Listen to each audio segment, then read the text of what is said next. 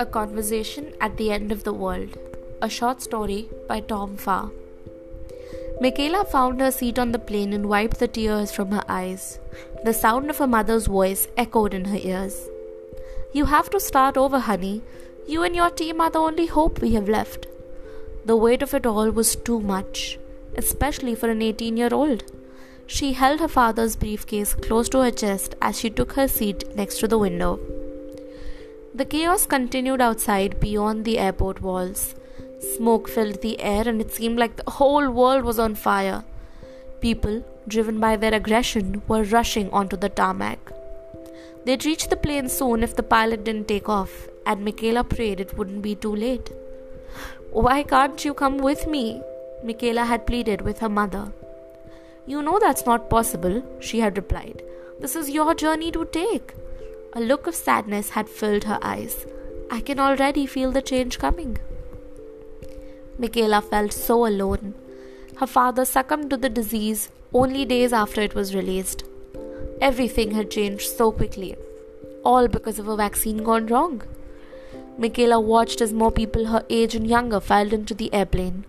She wondered which of the older boys she would soon align herself with. She didn't know any of them. She missed the world in which you got to choose who you fell in love with. Now she wondered if genuine romantic love could even exist in this world. She had always wanted to be a mom someday, but not like this. What she wouldn't give for a familiar face, just one person she cared about. But she supposed she would grow to care about these people, or maybe she wouldn't. How could she know? What if none of them got along at all and the human race ended up dying with them anyway? "Mind if I sit here?" The voice belonged to a boy her age, with dark eyes and short cropped black hair. The smile on his face was entirely out of place, considering the circumstances. "Sure," she said, hoping her reluctance wasn't obvious. Or maybe she needed to make it more clear. Whoever this boy was, she didn't want to be someone's prospect just because she was one of the last immune females on the earth. "I'm Jessie," he said, holding out his hand. She didn't want to be rude, so she shook his hand. "Michaela." "Nice to meet you," he said, settling into the seat next to her. Michaela returned her gaze to the window. A woman was trying to break through two guards on the tarmac. Michaela flinched as one of the guards pushed the woman to the ground while the other pulled out a gun and shot her in the head. "You okay?" Jessie said, glancing out the window over her shoulder. "I'm fine," she said, her voice cold. 20 minutes later, they were in the air, and she was thankful Jessie had taken the hint not to make small talk. She continued staring out the window, catching glimpses of Houston burning below. In just a few hours, they'd reach Atlantis, which was the name they'd given the mysterious island that emerged from the Atlantic Ocean at the beginning of the madness. Once they arrived, their new lives would begin. "What's in the briefcase?" Jessie said, interrupting her thoughts. She'd forgotten that she was holding it so tight. "I'm sorry," he said. "I didn't mean to pry. I'm just really nervous, I guess." She noticed his hands were gripping the armrests. "First time to fly?" she said. He followed her gaze to his hands and let go of the armrests. He gave a nervous laugh. "It's not that," he said. He leaned closer to her and spoke with a whisper. "How do we know we'll be safe? How do we really know? What if we end up just like them?" Michaela sighed. I wish I knew." She let out a small laugh. "I guess we're all in the same boat, with the same questions and the same fears." He seemed to ponder that. "Are you nervous about what this requires of us?"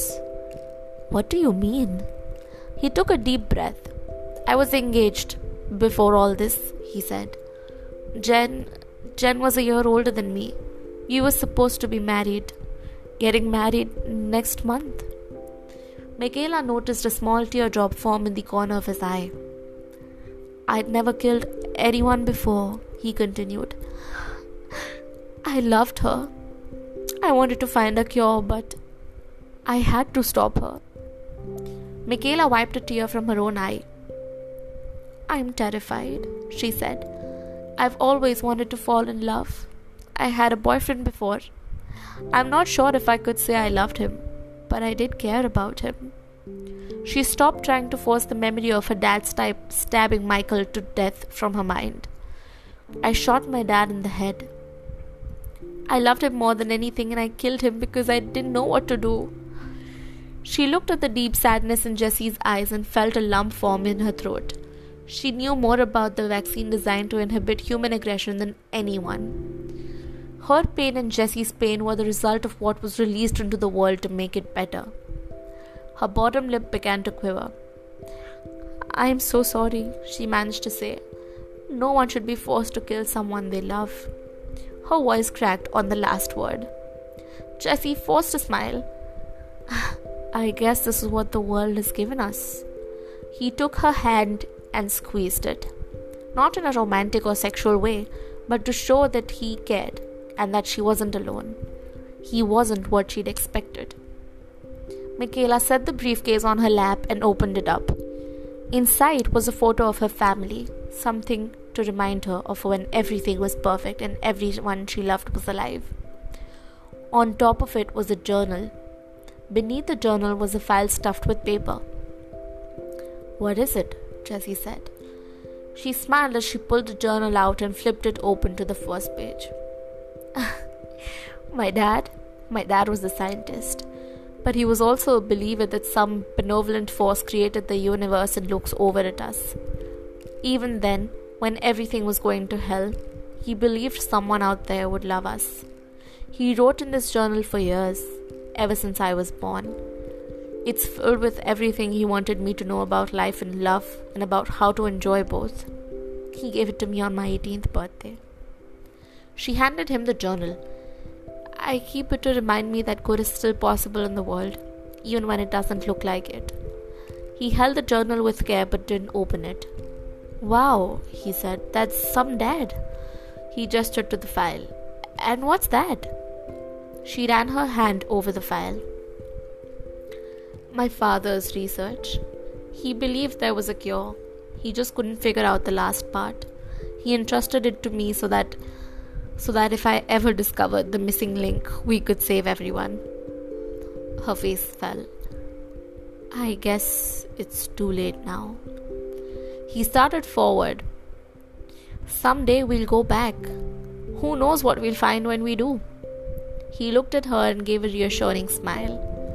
"And something tells me you'll be ready." "Thanks," she said. "It feels good to talk to someone." Jessie laughed. "I was afraid the first girl I talked to would be completely crazy."